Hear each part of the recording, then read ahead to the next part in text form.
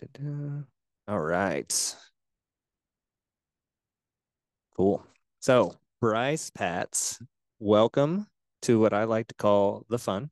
Really excited to have you on board. I was telling you before we came on board, environmental wellness, environmental experts, not the easiest. And my background in wildlife biology would lead you to believe that I know all these experts in the field of wildlife. But after college, I kind of, as most people know about me by now, have steered away from that. So I'm steering back. I'm excited to have you on board. I'm excited to hear from an environmental wellness expert and to figure out the answer to the question, what does environmental fitness look like? But thank you so much for coming on board. Yeah, thanks for the invite. Appreciate it. Absolutely. So I just asked you what your title was, and there were a lot of words involved, and I said, I'm going to let you do it. So tell the people listening a little bit about what it is that you do that has you sitting here talking about environmental wellness today. Yeah. I don't know if I'm an absolute expert, but I'll tell you what I know, and you guys can decide. So I'm with the Parks and Recreation Department for the City of West Lafayette. I'm the Community Forestry and Green Space Planner.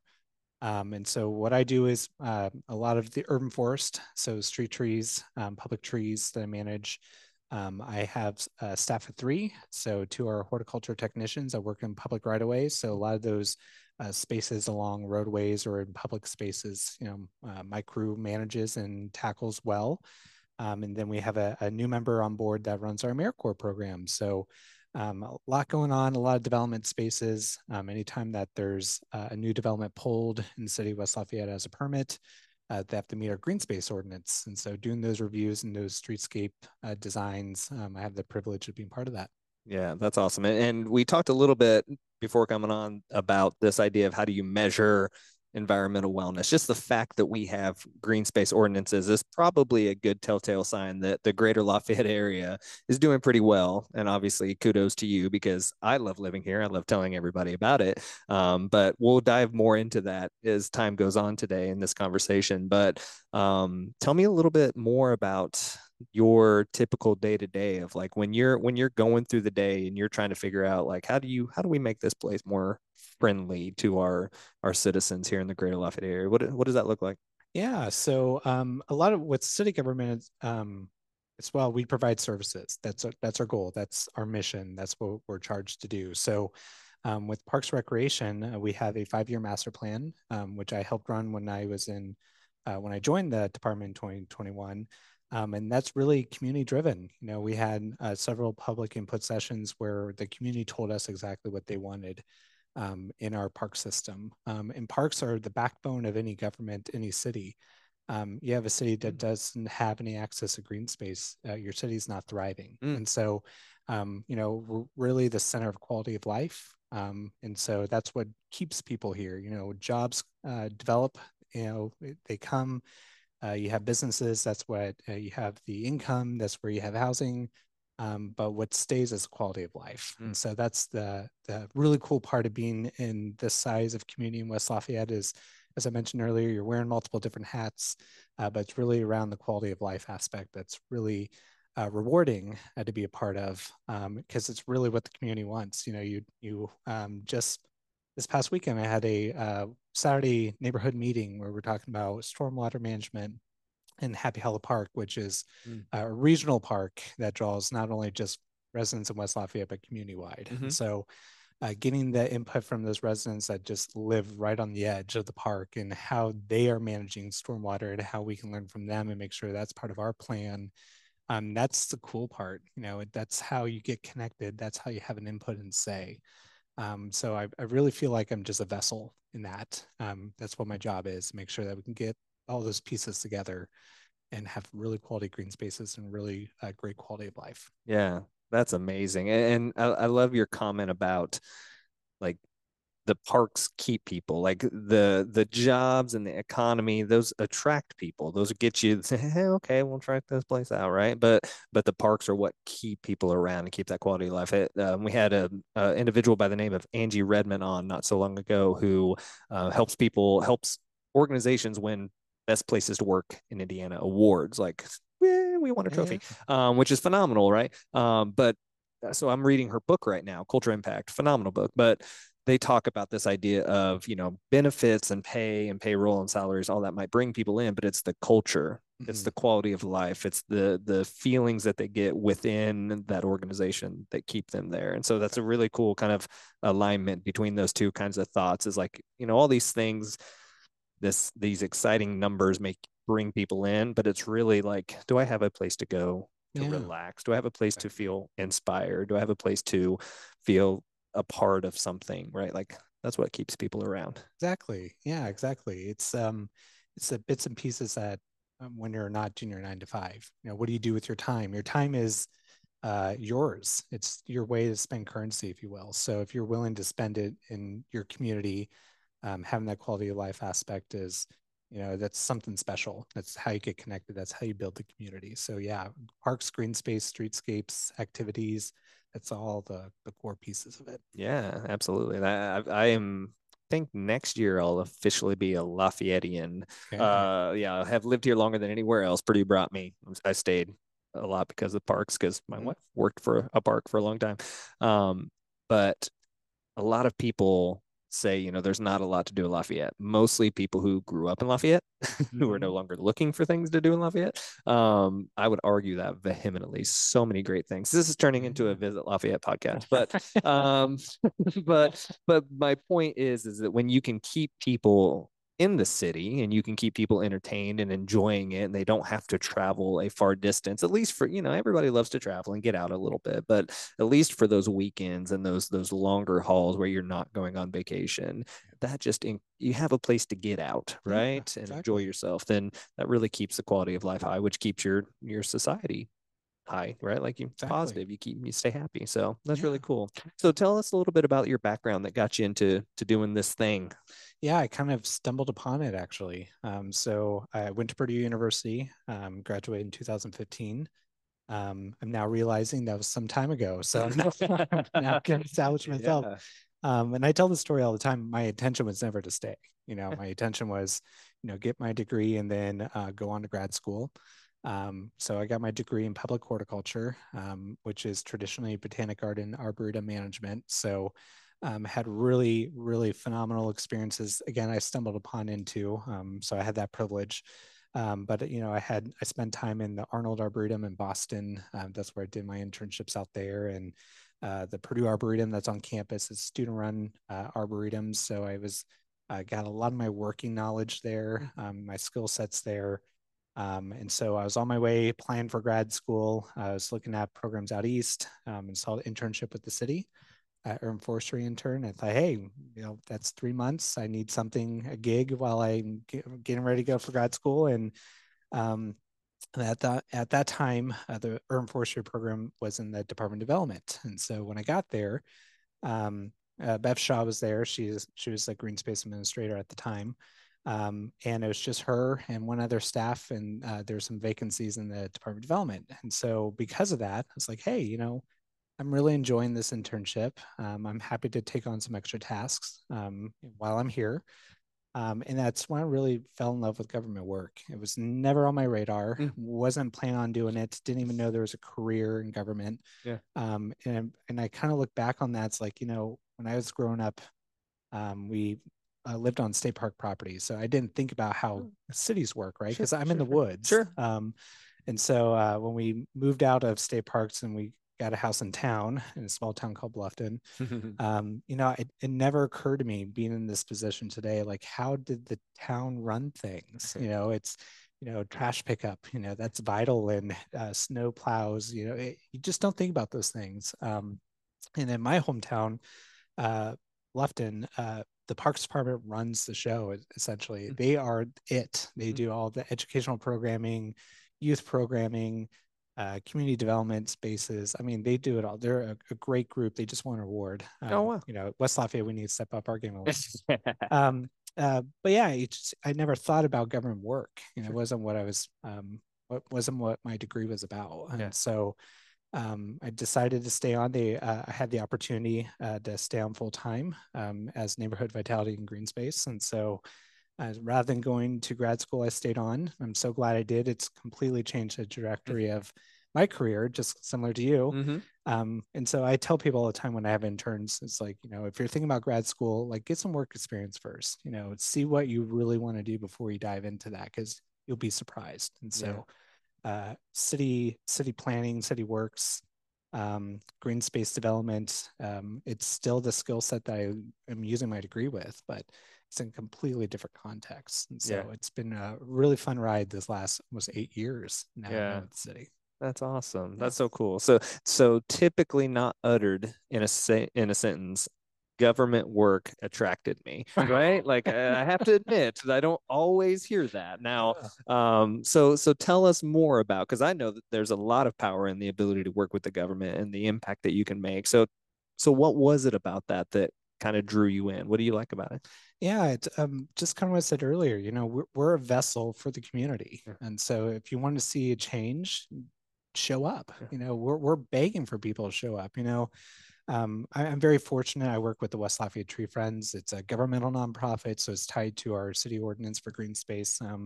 But it's a ton of passionate volunteers that I couldn't do what I do without them. Yeah. And so we just presented to Parks Board, which is normally, very quiet attendance, which I'm crazy. Why not show Sure. up? You want a splash pad, show up to Yeah, Parks Board, there and you go. let's make it happen. But the reality is, the volunteers showed up when I presented our community forestry management plan, which is something I've been working on for about 18 months. And it's just heartwarming to see, like, these volunteers are just, passionate about our trees, and want to continue to make sure we have a thriving urban forestry program, which is another backbone into a community. People don't realize that, but it totally is. And so having the community members show up, it's just, it makes me feel like I'm doing something. Um, I can see my fingerprint on the community when I do it that way. And it's not really mine. At the end of the day, it's really theirs. And so Sure. that's what's fulfilling for me being in municipal government is, if you're showing up, if you want to participate, you want to roll up your sleeves with us, because it's going to take all of us to get it done. Yeah. I will fight for that, because that's the cool part. That's how we get things done. It's when we don't get that input, that feedback, and we're just kind of plugging and chugging, which some aspects we provide those services, like trash pickup, we have to do it efficiently. Same for snow plows, same for engineering. We all have our things that we got to get done, because the infrastructure has to function, right? Yeah. Stormwater has to function. Yeah. But it's the quality of life aspects of, we have to get this service done, and how to create a really thriving community. And it's the quality of life aspects. It's just been fun, been very fulfilling. That's awesome. Yeah. Yeah. Yeah. Your ability to improve the lives of others at such a scale Yeah. is phenomenal. That's cool. So we're going to talk about environmental wellness today, and you are unique. I think actually not even just you, but the topic of environmental wellness is unique, because typically you're not working with a person. You're not sitting here and going like, we need you to plant more trees for yourself so that you can be happier, right? Obviously, there's people out there that are working on your office space and your feng shui and your waterscapes and your home. But typically we're looking at a larger scale, right? And that's what you do, is you work with societies, with communities on a larger scale to impact their environmental wellness. So the conversation may not be about individuals, but I'm guessing that there's some pieces that you have worked with, that you have noticed individuals communicating when they're frustrated about their environmental space. So it'll kind of be this unique in the middle between the individual versus the society as a whole, which is great. I'm excited about that aspect. But when you think of the idea of environmental wellness and you have to explain it to a middle schooler, that's the group we always like to explain it to, because it's sometimes hard to reach those guys. But you have to explain environmental wellness to a middle schooler. How would you do that in a sentence or two? Yeah, I've been thinking about that. How I would describe it, if a space is healthy or thriving, is you walk into a space and you're seeing activity.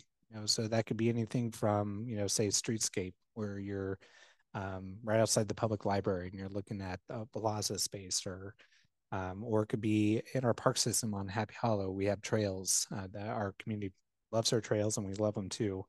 But you see activity there, you see people there, you see wildlife there, you see activity just doing its thing, that's when you know that you have something, you have something that's workable, that's healthy, that's moving. When you have these spaces where you have no activity, you don't have places where human activity can function naturally, because that's really what, when it comes down to design work, even, you have to think about how does a human use a space, because you can design it as however you want to, but if it's not designed where that human activity is natural, where you want to spend that time, then it's not healthy. It's not growing. So that's how I would describe it. Is, are you walking into space and is there activity?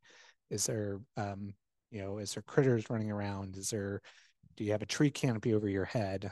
Do you have plants growing?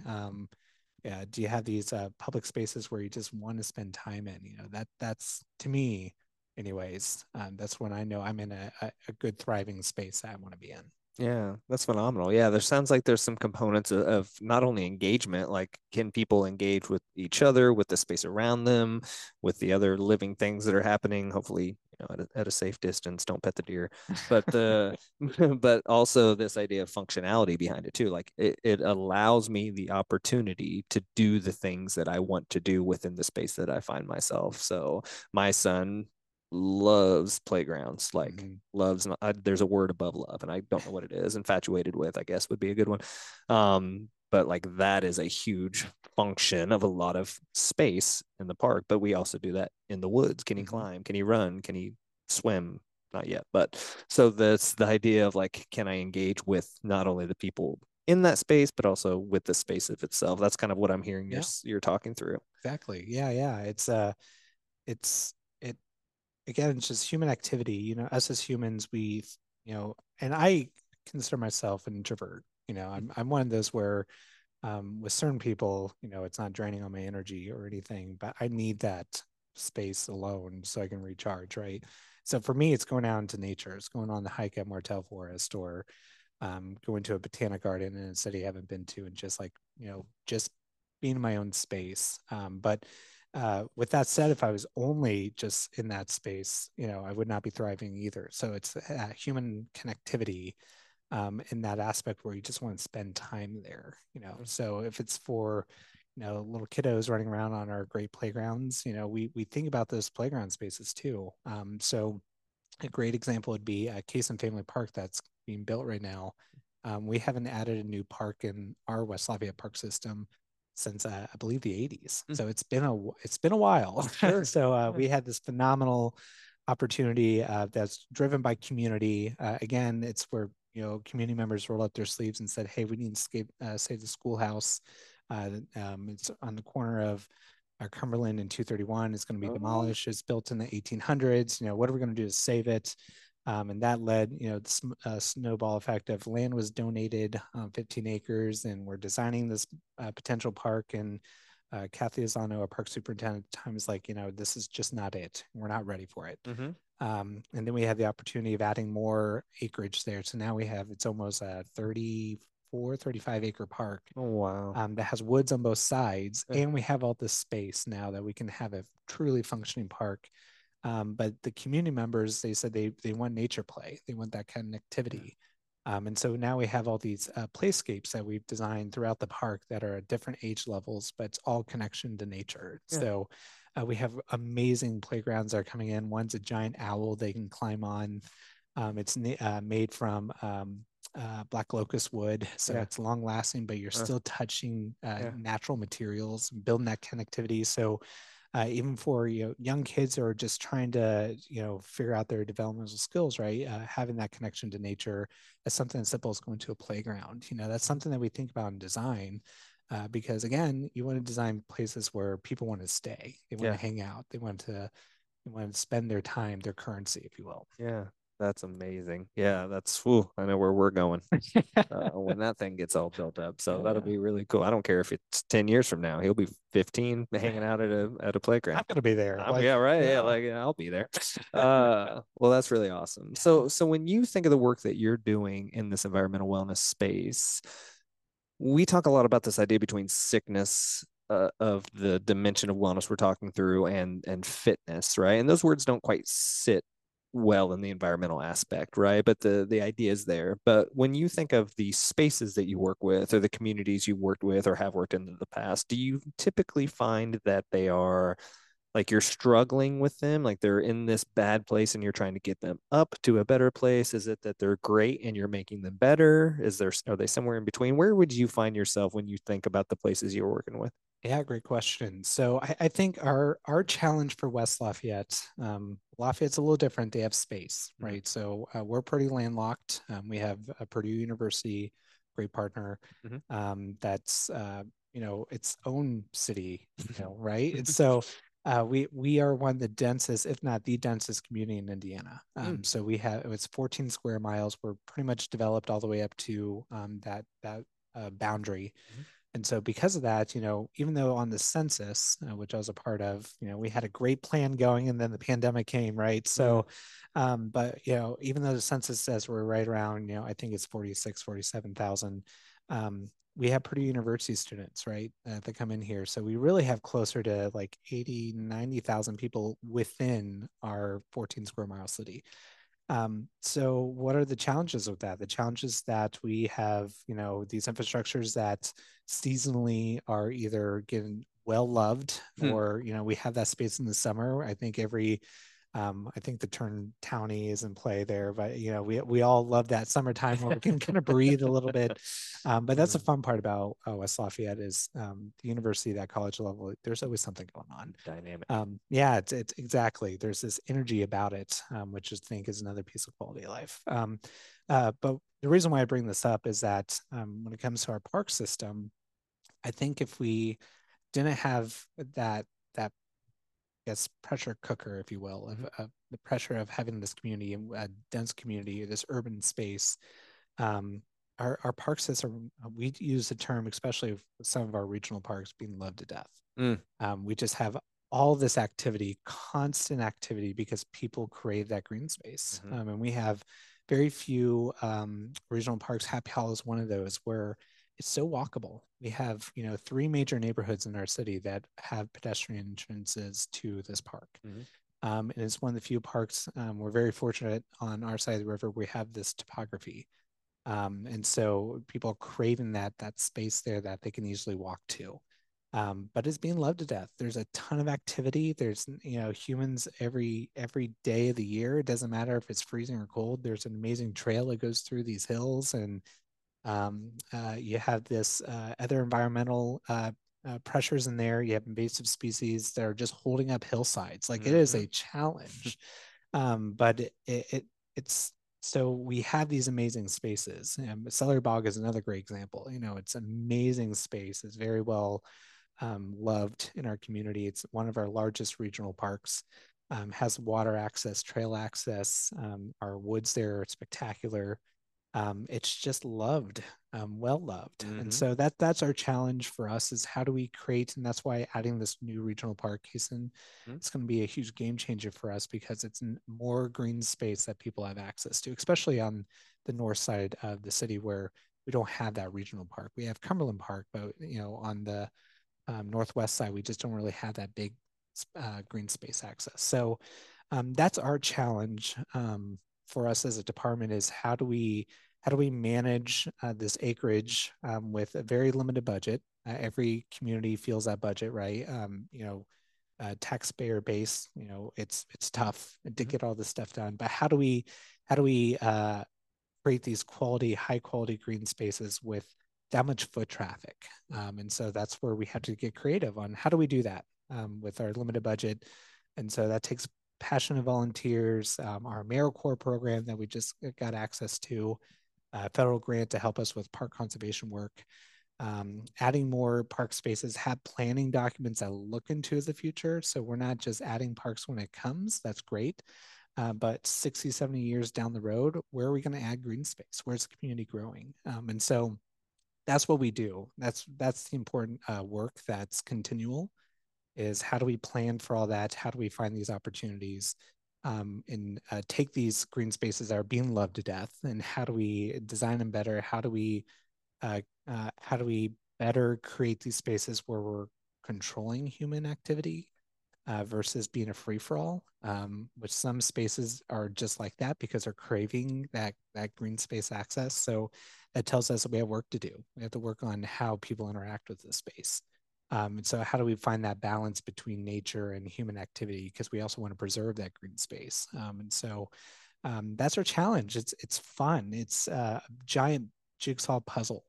And so it's just, taking little bites at a time, um, and creating these really quality green spaces that our community loves. Yeah, that's phenomenal. And you may not have an answer to this because you are very dedicated to our local, community.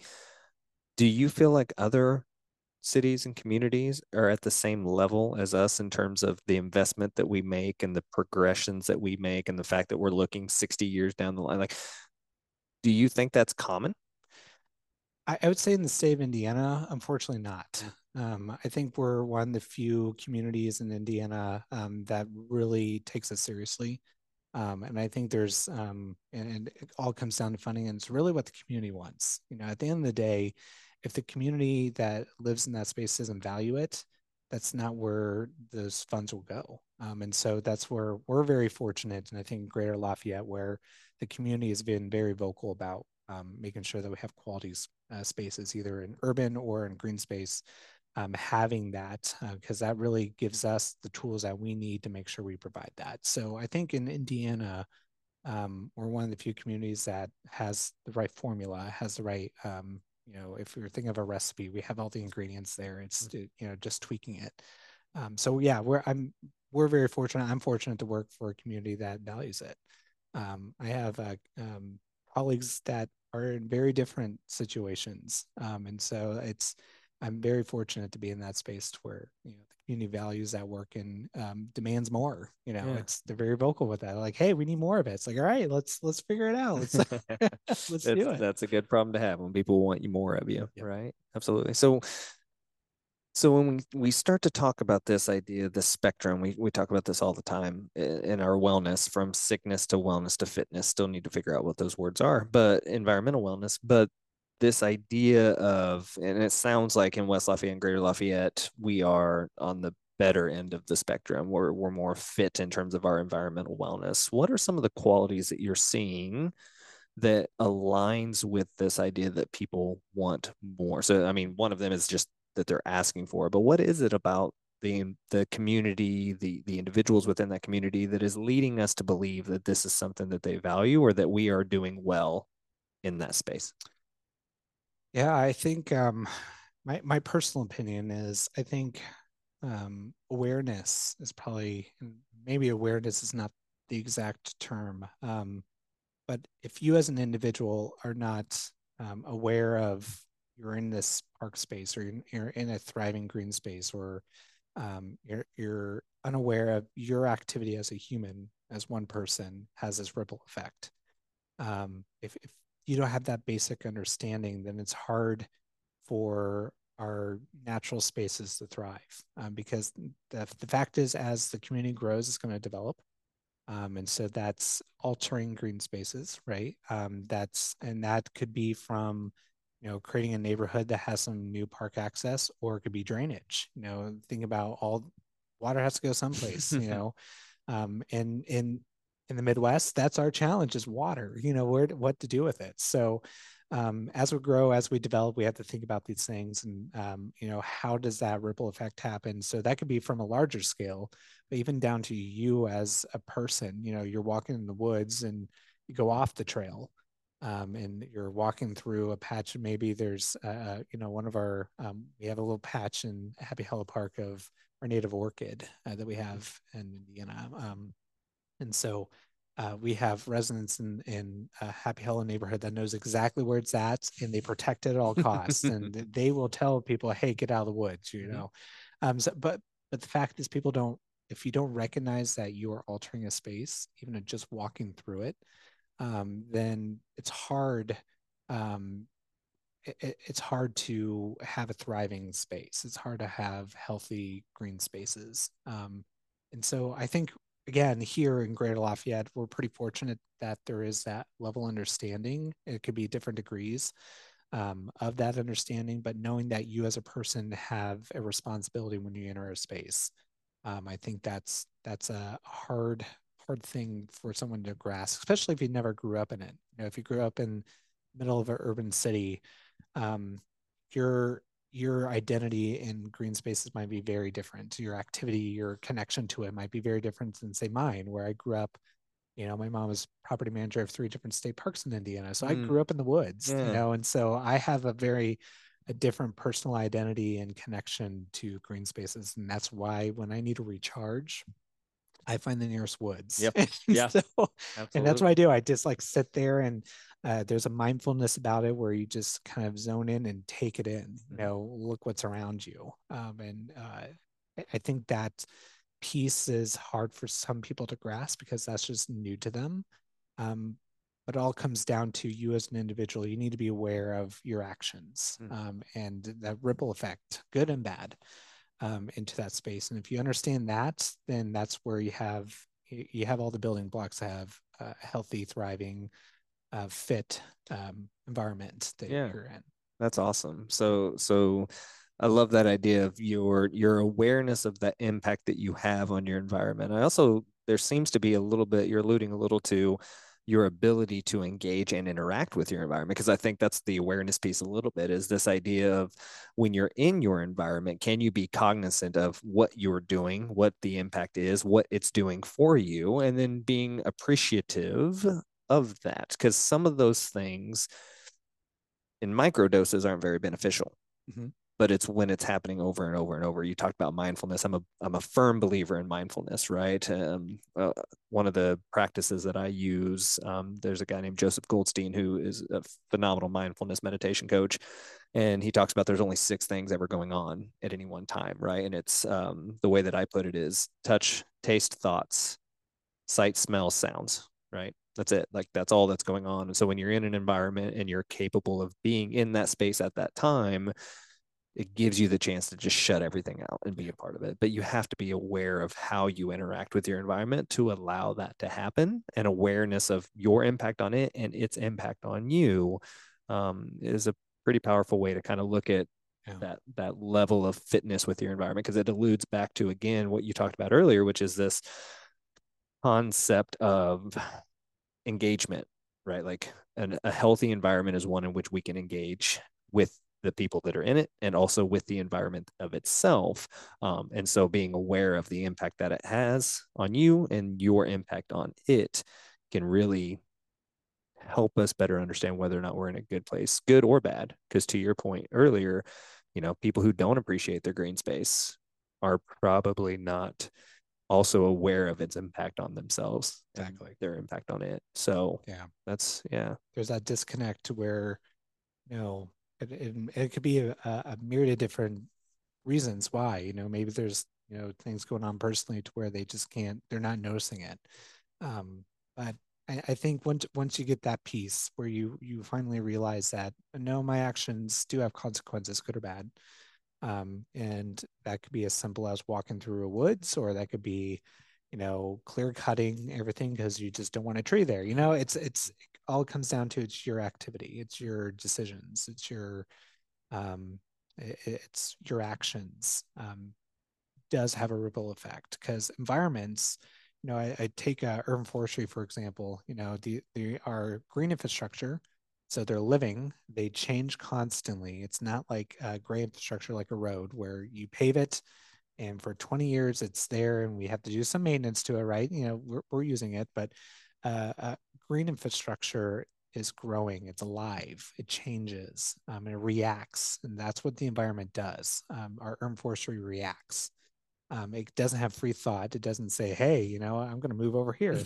It's reacting to the space that it's in and that environment. So it's the same aspect for us. When we're entering the space, we're reacting to it. And they're doing the same. So again, creating these spaces where both can thrive together to where you're wanting to be there, but you're understanding your space, your actions, and that ripple effect.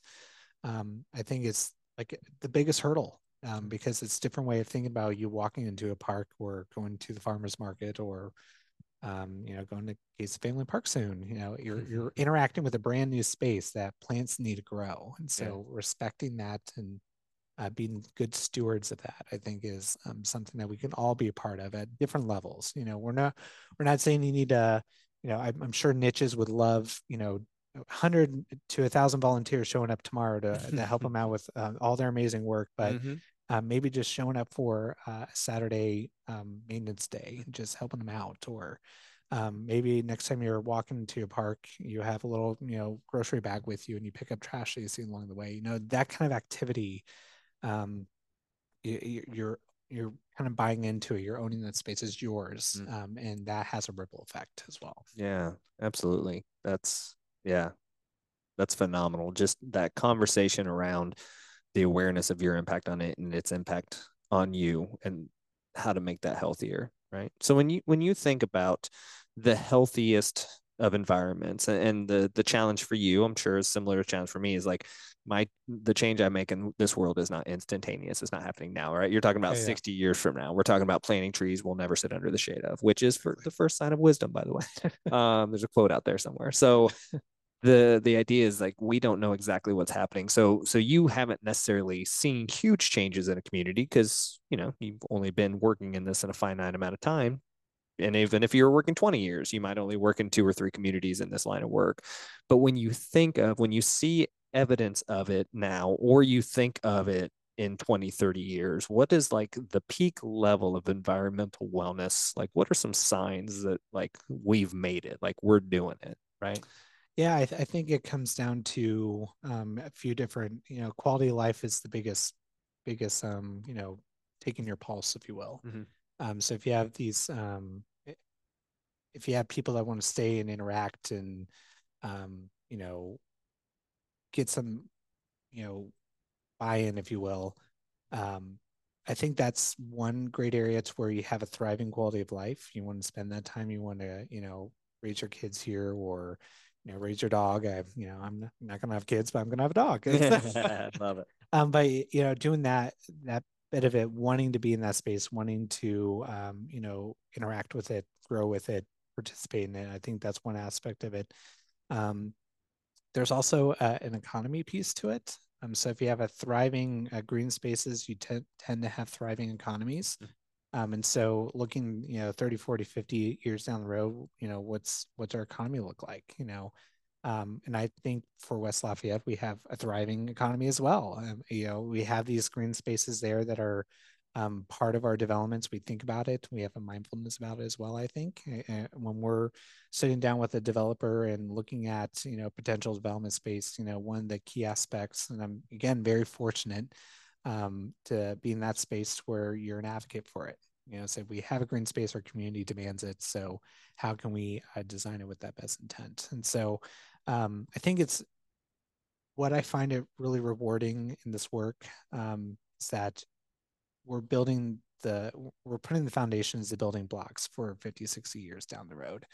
And so I would hope to look back and in that long period of time and say, hey, some of the planning documents that we've done, that we put the effort in to do, or some of these policies that we put in place, knowing that we won't see the benefits in there, we see it fall through, and see that kind of aspect. So quality of life, having the economy and that piece, and then the policies of it from a city standpoint. Of having thoughtful policies, and I feel like for most municipalities, most people know that if they're creating the policies, that it's really down the road that they're going to see those benefits, not now. So um, holding to that standard and knowing that's going to be down the road, and you're not looking for instant gratification. And I think that's what the community expects us to do, and having that education piece of it. But I think if you have those aspects, then you'll see a thriving community. You'll see streetscapes that are active. You'll see more green spaces developed and thriving there. You'll see more staff that goes towards it. I mean, that's the other thing too, is if green space doesn't just do its thing on our own, especially urban environment, right? We have to have really quality, high level staff to make it happen and grow. So our parks department, we have great maintenance staff that care for the spaces, and we hopefully there's more investment in that, because we have a lot of green spaces to cover. And so I think that's really what it comes down to is, looking at the quality of life, making sure that people are still active, still participate in that, the economy side of things and those policies. And that's what I hope to see, and make sure that, yeah, that's why we do these things, Yeah. have that environment. And then I also, for me personally, I look at communities I enjoy going to. And so I've had the privilege of being able to travel. Not a lot of people have that privilege. And so, like I mentioned, I did my internship out in Boston. It's my first time living out of the city or out of Indiana in general. And so it was amazing, opened my eyes to a whole other world. I wasn't dependent on a car for the first time because I'm not driving my car out in Boston. I don't know if you've been to Boston. But I've You heard. don't drive. Yeah. Yeah. So you're looking at, public transit is another, I think, a really key component of it, because, you don't need to drive anywhere. You can walk, ride your bike. We have great trail systems, or use, a bus system. But just seeing that, where like, Frederick Law Olmsted was the father of landscape architecture. And he's designed what they call the Emerald Necklace out in Boston. So it's this chain of green spaces that kind of surround the downtown city. And so the Arnold Arboretum, did my internship, was one of the emeralds on that necklace, if you will. So, but it's just constant access to green space from a community standpoint, to where that's when you have a winning formula, where you can walk or take a train or a bus or ride your bike to a park space within like 10 minutes. Yeah. I think that's the industry standard that you want to have. Okay. And so we're almost there. We need to work on that a little bit, which is in our 5-year master plan.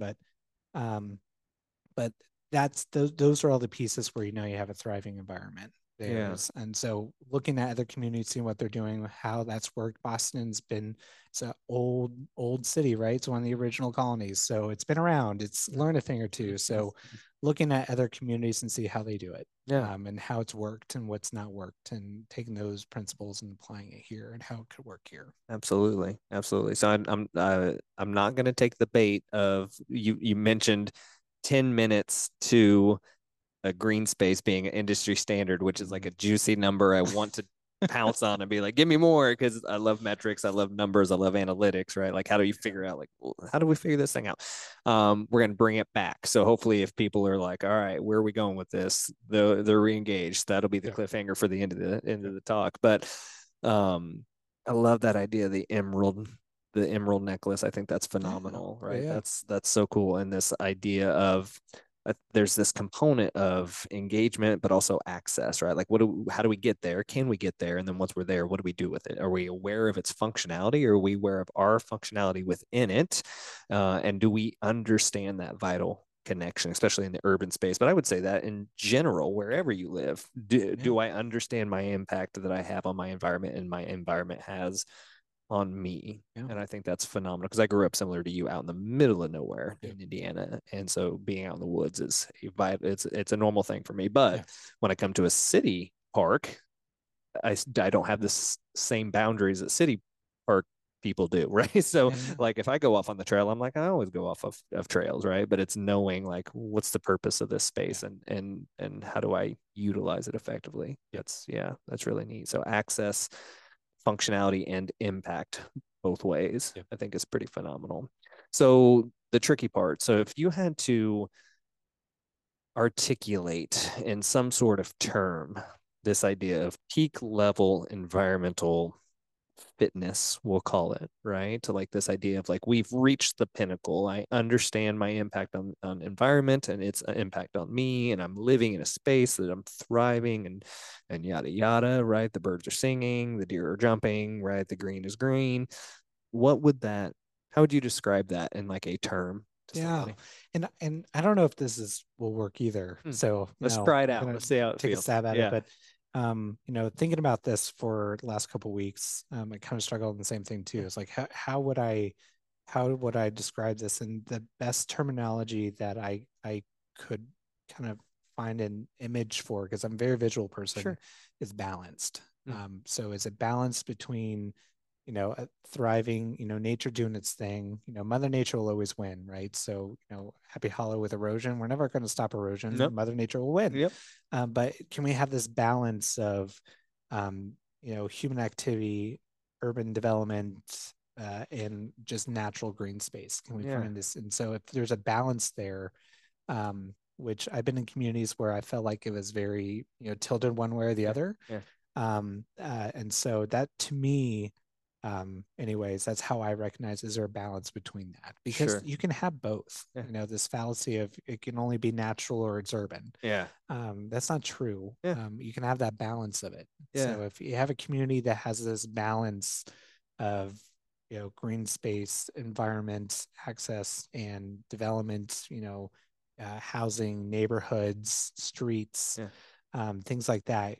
I think to me that shows that there's a fitness level, there's a health to your community, Yeah. that we all strive to have. Yeah, that's amazing. The word that comes to me, because I think of nature, I'm always thinking Ferngully and Avatar, right? And Yeah. all these that idea of balance and environment is like that idea of harmony, right? There's Yeah. harmony between who I am and what I need, what my environment is and what it needs, recognizing that my environment is a living thing, right? Even the urban aspect of it. The urban Yeah. aspect is people and buildings and structures, but yeah, bringing that harmony between those two That's things I perfect. think is phenomenal. Well, there we go. We got We it figured together. it out. There we go. All right. Well, we're done here. No, I'm kidding. No, that's phenomenal though. I Yeah. agree with you wholeheartedly. It says recognizing that harmony and the part you play within it, not just saying I am here environment so take care of me, but like what am I doing for my environment as well, Exactly. right? And like in any relationship, right? And so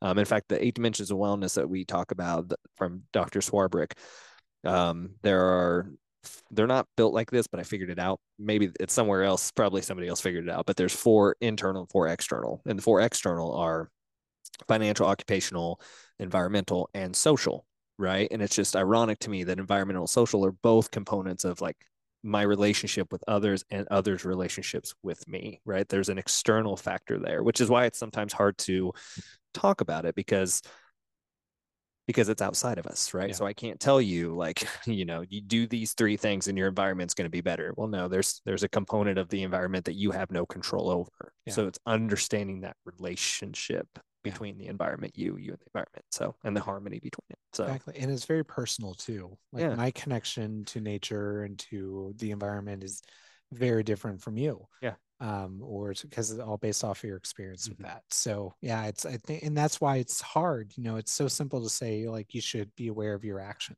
but it's hard for people because it's a very personal relationship with that. Sure. And if they don't recognize that they have a relationship with it, then they're not going to recognize what their actions in that space, what it does. Yeah, absolutely. And there's only so much you can see. Like I tell people now, my wildlife biology background, I was like, I don't use it anymore, but I'm a hoot on a hike, right? Yeah. Like I can go out and tell you what that bird is and some of those trees and whatever.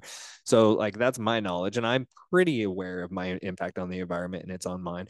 But you know, I'm not developing a lot more knowledge of that. And there's drastically more I could know, right? So you take somebody who doesn't have any interest in that whatsoever. They just know that trees are trees and they're pretty and I like them in my city, then it can be sometimes hard for them to understand the depths. Just like I don't have any interest in knowing how my car works, right? Like, like I know I put in gas, I turn the key, and it goes, and I love that, and it's phenomenal, and I appreciate the people who do know it. But there is some component of like people aren't always going to be open to the idea of learning everything. So it's understanding what I do and don't know, how I can engage, and what I need to just accept that there are experts in the field that give me the opportunity to have these spaces, and I have to respect that too. So that's a big part of it for sure. Yeah. When you look at it on the other end, so we have harmony with our environmental wellness being the highest level of fitness that we could ascertain, then what would the other end of the spectrum? First of all, what would it look like? What are some things that let you know you're driving through a town or a city or whatever, and you're like, these people don't appreciate environment. Yeah. Not to judge, because obviously, again, economy, the things that are happening in their lives, their communities, but what are the signs? Yeah. So I there's a base level of privilege there too. So it's a very social aspect as well with all this. Mm-hmm. And so, we live in a privileged community where we have this access, and we have the funds to do it. Some communities don't, and that's just not available to them. Or you have historically Black neighborhoods that are redlined, and so they don't have access from racist policies. And so there is this privilege that comes along with green spaces and access to it. Yeah.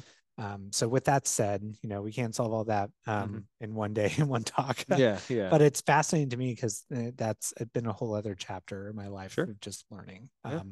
and being open to learn more about it. So in terms of what in a community that I feel like is off kiltered and unbalanced, if you will, um, you don't see that human activity. You don't see people spending time because their time is currency, right? So they don't have a lot of it and they're not in this green space, then they can't use it, or they don't have access to it. So I think number one is just access to green space in general. Are you in an area where there is a park? We have some communities that there's only one park in the entire community.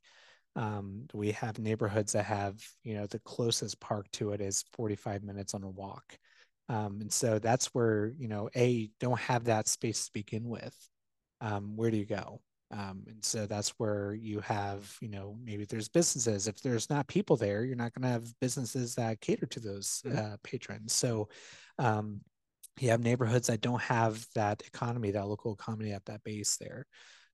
You look at the infrastructure, how they're getting around. Is it just by a car? That's not great because you have to drive places. And again, that's a privilege. Not everyone has a car or has the ability to drive 45 minutes to green space. They can use that for other things that they have to do. So I look at that, and that usually is kind of the biggest thing. It's like if I'm going to be in a neighborhood or I'm checking out a new city. I think a great example that has been a recent experience for me is Detroit. That's a whole other ball of wax in terms of the history of Detroit and the policies, the politics, the bankruptcy, and how that the ripple effect of human activity. But there's communities that literally have zero green space, and there's no way to get to it. And you can see that, you can feel that. And so, not having those spaces where people can gather, that where they can build those social connections, where they feel like they can make a difference. You can feel that, and they've made wonderful strides. I have a friend that's up there, and he moved back into the community. He told me he wasn't planning on moving back to Detroit, but he did. Back to his neighborhood they grew up in. And so they have programs where they can raise vacant houses and create parks. And so I had the privilege to help him out with that. Just come up with some basic design stuff. He has a way better pulse on what his community is wanting. And so I just kind of help with some of that design aspect with it. But it's just amazing to see, like, in his neighborhood, there's zero parks. He had to walk about 30 minutes there. And so you can feel that. Yeah. And so the ability to take these 5 lots and make into a park is going to have a huge impact down the road with that. So looking at, access to that space, and then, looking at, because there's a lack of that access, there's a lack of people. If there's a lack of people, you're going to have a lack of businesses. It's kind of this chain reaction there too. You also feel a sense of, it's kind of cold. And that's the best way for me to describe it is, green space is warm, it's inviting, it's green, you can physically touch it, and it's not concrete. It's alive, it's breathing, and you see animals react around that. So you have that activity gone. It's not breathing, it's not alive, it's not thriving. And so I've been in communities and aspects of neighborhoods that you can just feel that, and there's tends to be a high level of long-term policies that have created that over the years. And so access to green space is very much a very social issue, and not a lot of people connect that, especially if you lived in a community that's privileged enough to have access to it. And so I think that's a big piece of it, and recognizing that, knowing how do we dismantle that, and how do we do better. Again, that's your individual impact, the ripple effect that it has. So yeah, I would feel going back to, I know that's a little tangent, but No, I love it. going back to like, when I go into a space and know is it thriving or not, those are kind of the feelings and the observations I can see is, are you seeing that green space? Are you seeing human activity or are you not? If you're Yeah. not, it's an area that has some challenges. Yeah, absolutely. And I think that too, I would imagine that a big part to play in it as well as the safety of it, right? Do I feel safe going into that space? Yeah. Because I've seen parks before in communities where there was nobody there, Yep. and then you go in and you see, syringes and things like that. The unfortunate circumstances of the society that is currently struggling through a lot of depressions and anxieties and drug use and things like that. And so kids aren't playing in that park. And our friend Pat Flannelly, retired chief of police, was one of our guests, and we talked about social wellness and this idea that people have to feel safe in their community. And so, since we're talking about urban environmental health, I think there's a huge um, alignment there with also social wellness, because if we don't, there will be people. We're not talking about going to the Sequoia National Forest or being out in the middle of nowhere and connecting. We're talking about connecting alongside society, Exactly. in the same spaces. So I think more than like that's why there's so much power here in this conversation, is environmental wellness and our social wellness are coming kind of to fruition. They overlap here very strongly, Yeah, because we're we have, connected for yeah, sure. absolutely. Yeah. So, yeah, thanks for sharing that. Yeah. So when you think about ways in which we talked a little bit about attributes already, this idea that we need to be able to, people are there, they're engaged, they're wanting to be a part of it, they're volunteering to help out and give back to the environment that they're utilizing. They're using it kindly, they're aware of their impact on it and its impact on them, all of these things. But when you think about, so those are attributes, when you think about the way that we measure the health of an environment, obviously you talked a little bit about statistics, so we're bringing that conversation back over, this idea of 10 minutes to walk or to get there. What are some of the other attributes that let you know that the environment is healthy or is doing well, that you can measure? They're like on paper, like here's the report, because I'm sure you have to report a lot of things in your role. You do work for the government. So so what are those measurements? So I believe it's the National Parks and Recreation Association. They have tons of data and studies and standards, which were new to me because I was in development before I moved over to parks. That was a big eye opening because there's just so much information in terms of like the statistics. So, a general standard of, 10-minute walk from green space a park, and then it could be anything. It could be a trail, it could be, a regional park like, Salary Bog or um, Happy Hollow, or it could be something small like Lincoln Park, which is in our historic New Chauncey neighborhood. Being 10 minutes from green space is a huge metric because that tells you it's walkable. If you can't walk to it, how's that green space thriving there as well? So, walkability, being able to, step outside and easily walk there, it's kind of a big deal that with that connectivity. You're also looking at the green space itself. So when again, our human activity in urban space, are you managing it? People think that you just leave green space alone. Where you go back to tribal times, with indigenous people here, the Potawatomi, people of fire, nation of fire, they burn woods. That's a critical part of managing woodlands for that. So are the woodlands, are these native landscapes, are they managed, or are they not? Are they kind of a free for all? So when it's this free for all, then you get invasive species, and then there's that ripple effect as well as we're losing our native species, which means everything's connected, right? So because you're losing your native plants, you're losing the animals that depend on the plants, and then it goes up from there. So then you have a lack of thriving is there, and some of our tree species depend on those critters that help spread the seed, right? So there is this much ripple effect. So looking at is the land being managed, and that doesn't mean clear cutting, or it doesn't mean it's mowed like a golf course, but are you managing these native spaces to where they're thriving?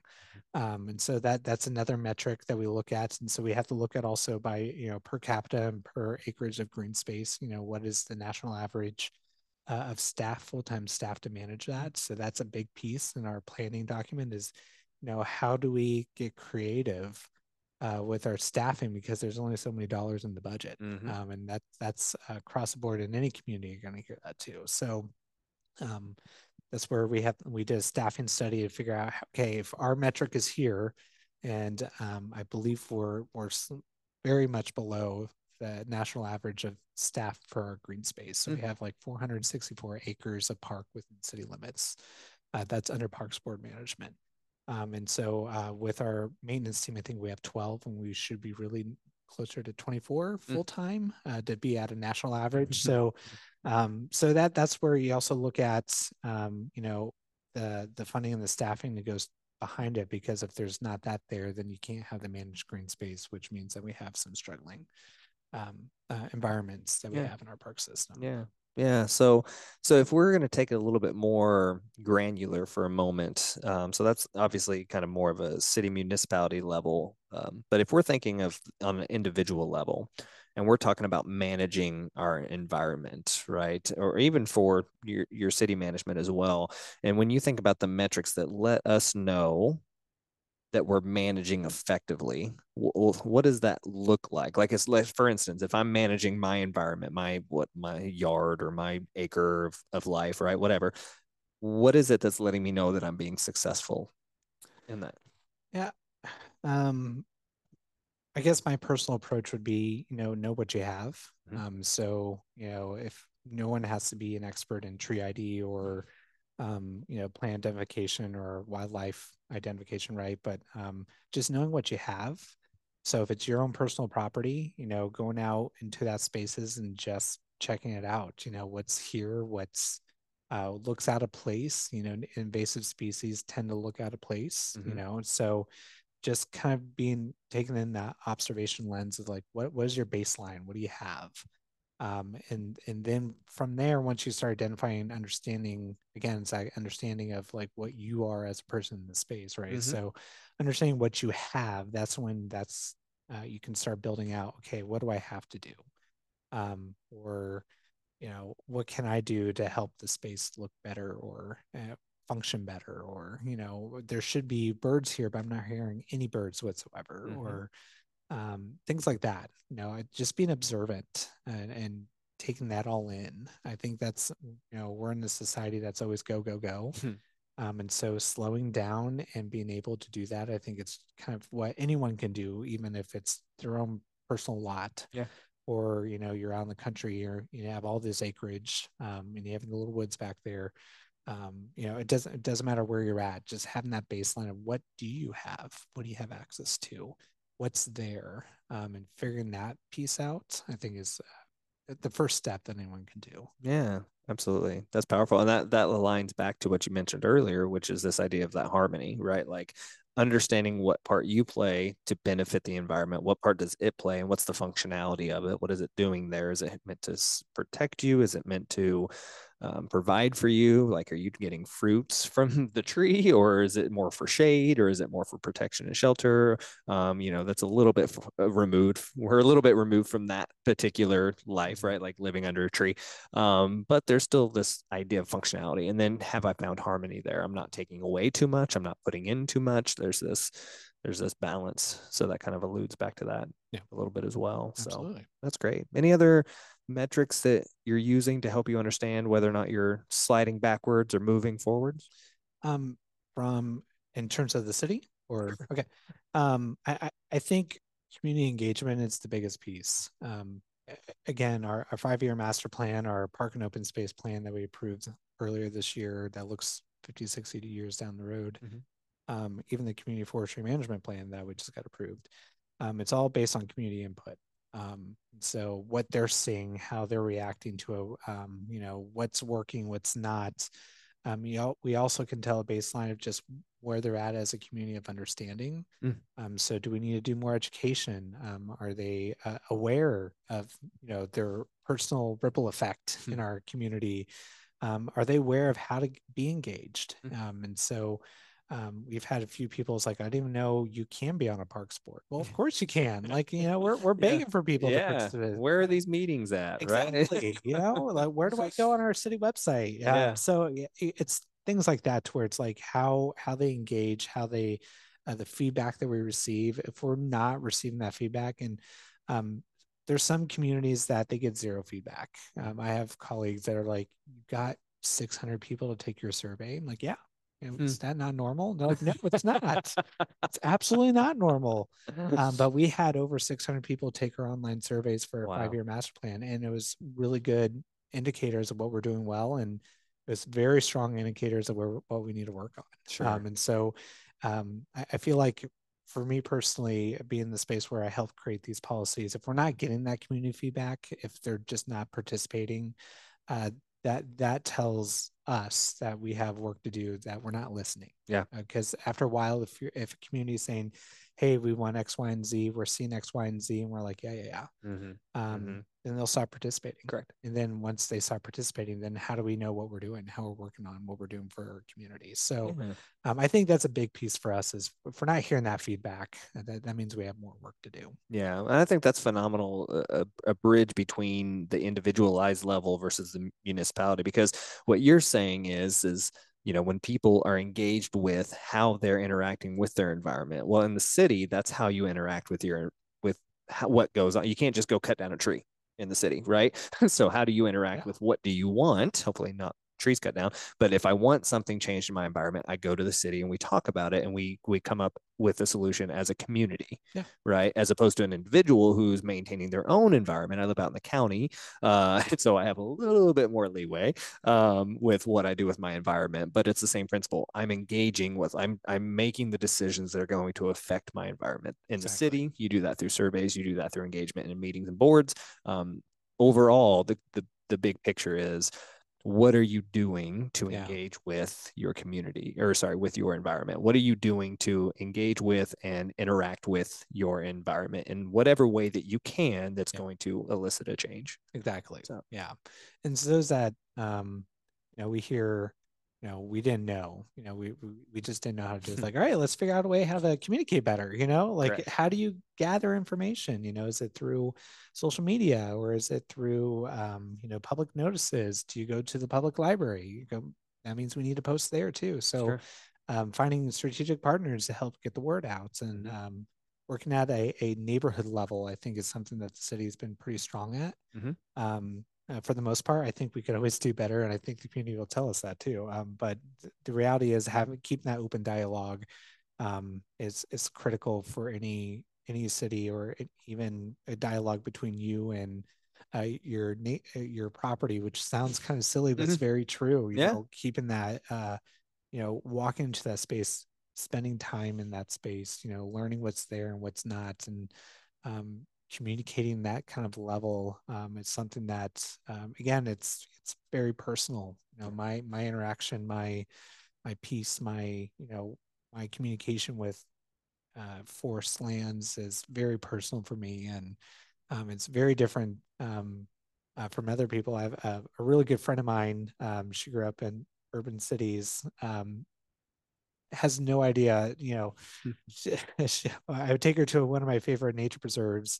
And she was like, I have to cross through water. What are we doing? Where are the roads? I'm like, it's a nature preserve. You're just out here. You're enjoying it.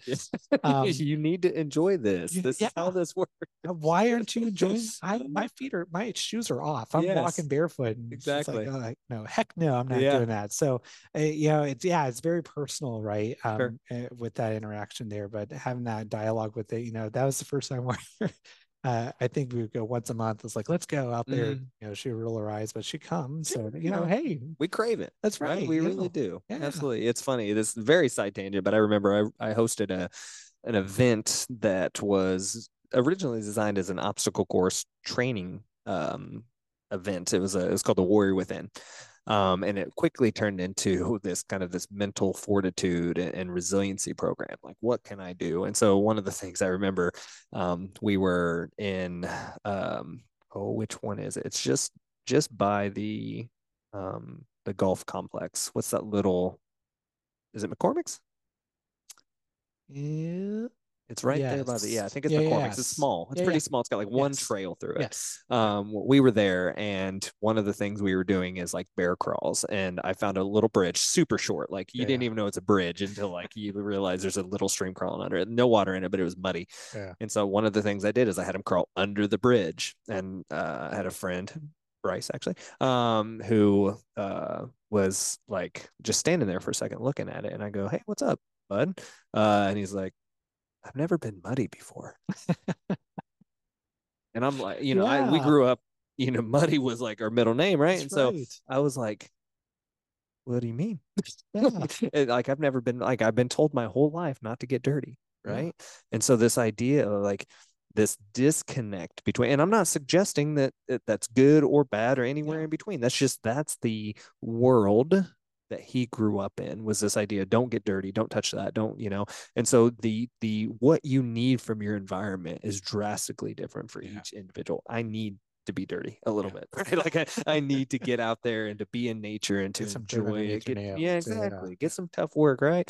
But that just goes to show you that like everybody's experience is different. But Yeah. what matters, I think, with the bigger picture, because ultimately what we're trying to do with all of these interviews is determine a generalized program to help people understand their wellness, because we can't say your wellness is you have 10 trees per acre in your Yeah. yard, right? Can't do it, right? That's not realistic, right? But what you can say is I have a better understanding of what my environment means to me and what it provides to me, and I understand how to manage it effectively to maximize Yeah. that quality, Yeah. right? And that's an important aspect. Yeah. So yeah, that's great. Yeah. That's great. So as we wrap up this idea of environmental wellness, and we have to set up a hike, by the way. That's going to happen 110%. Do it. But as we wrap up this conversation, one of the things we always try to do is determine what people can do to start this process. If they're super stoked about environmental wellness now, obviously, right? This was a great conversation, and so they want to jump in. So we're going to speak to the doers, and we're going to speak to the thinkers a little bit. So the thinkers want to read more, they want to learn more, they want to glean more information. What's a book that you would recommend to somebody who really wants to learn more about their environmental wellness, or how to be a part of that conversation? Yeah. A great book that I actually listened to audio probably a couple of years ago was Into the Forest by Dr. Cheng Li. And it's about mindfulness. And so it's forest bathing. It's this Japanese culture practice where you literally just let your mind go blank and you're just in the woods and you're just taking it all in and just sitting there and listening. And it walks through all the personal health benefits, but it walks you through how to do that. Oh, nice. And so that was, it was really, I was listening to that, the audiobook during the pandemic, we're all locked down and I'm going to my little favorite hiding places, my green space that, I have, and there's people there. And it's like, I'm trying to get away from people. The first 3 months of the pandemic, it's like, this is great. I'm now, in my little cocoon, I'm in my green space, and then there's people everywhere. But, but it's a great audiobook that I was listening to, because it's like, mindfulness was new. I was like, I don't know what that means. Sure. I'm high functioning ADHD, so my brain is like 1,000 tabs open, and there's music playing, and I don't know where it's at, and so mindfulness is something I've been trying to get to, and I do different methods. Like cooking is great for me because I'm just doing one step at a time and enjoying the process. But forest bathing is one of those to where it's like, well, that's why I have this connection with nature. Because as a kid, I'm just out in nature. I remember, it was Wabash State Park was in Bluffton, Indiana.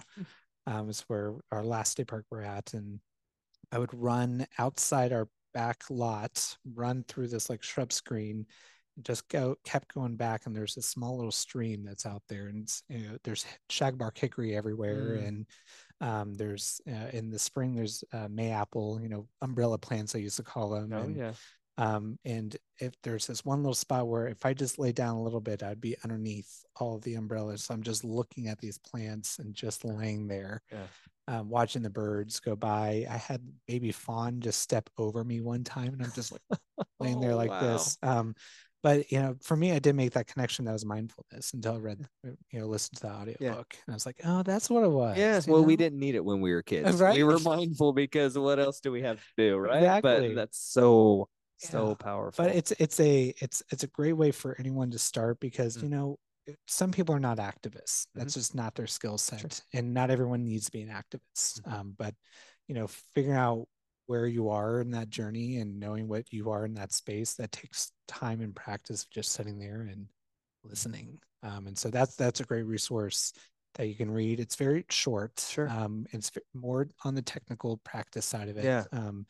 But it's for me, it was easier to digest and Yeah. understand. Yeah. So what's it called one more time? Into the Into the forest. forest. Yeah. That's phenomenal. I'm a Yeah. huge endorser of mindfulness and being out in nature. So, and you give me a tactical book with steps to follow, then we're winning right now. So that's phenomenal. What a great, Yeah. that's going on the list. Maybe next on the list, which is hard to do because I haven't ordered, but that's great. So Yeah. that's for the thinkers. Sounds like it's also for the doers, but Yeah. for the doers, what is one particular, either a weekly habit, a daily habit, maybe a monthly, but is it really a habit if it's monthly? Habit that they can start to do to become more environmentally well, in your Yeah. opinion?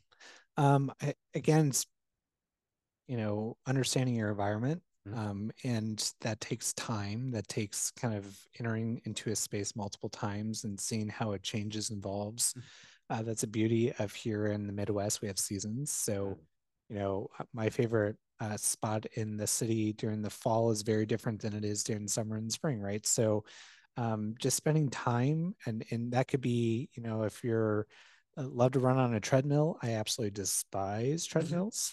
So I rather do that outside. I used to be a runner and you get back into it. But just kind of taking an activity that I typically do and maybe change up your environment a little bit. So maybe you're out on our trail system that we have. We have a phenomenal trail system in West Lafayette to where you can get anywhere you want to go on a trail. So maybe checking out a new park or a green space. My dog is energetic as all get out. We take him on a 6.5 mile hike, and in an hour and a half, he's ready for another one, and it's exhausting.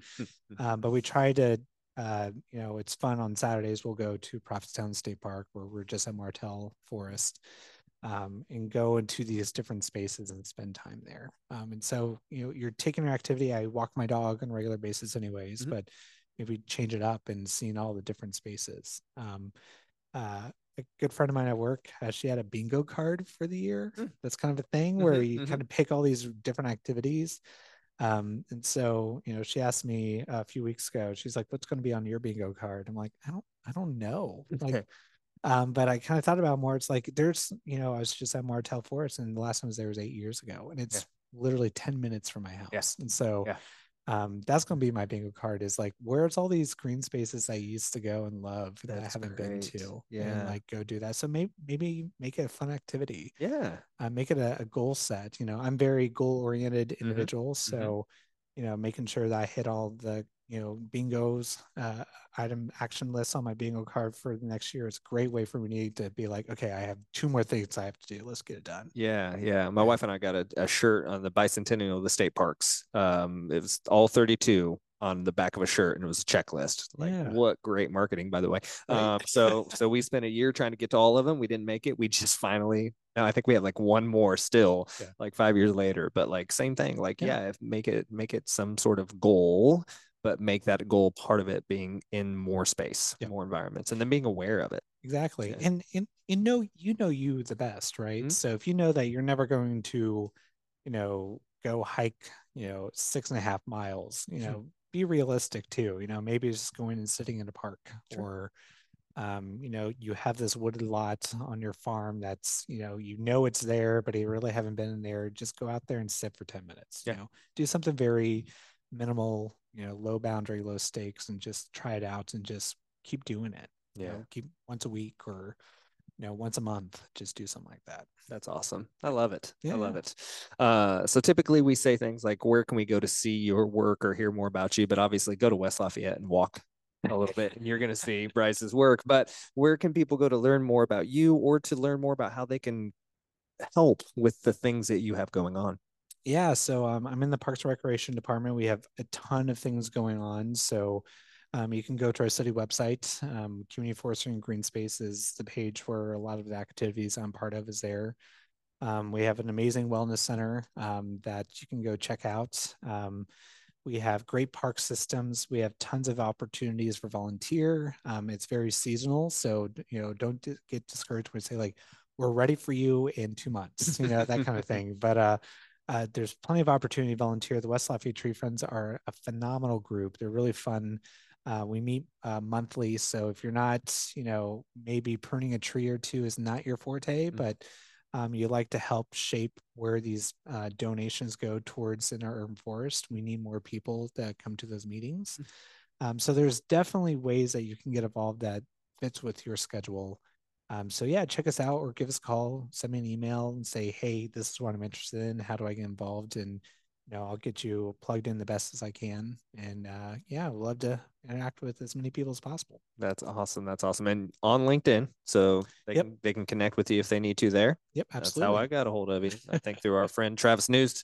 Good people, good work. That's right. And you are one of those people. So, Appreciate it. Bryce, thank you for everything you do for our community, for the wellness of the world, for environmentally connecting us, bringing harmony to us in our environment. We really appreciate it. And I appreciate you for being on. Yeah, appreciate the invite. Thanks. Thanks.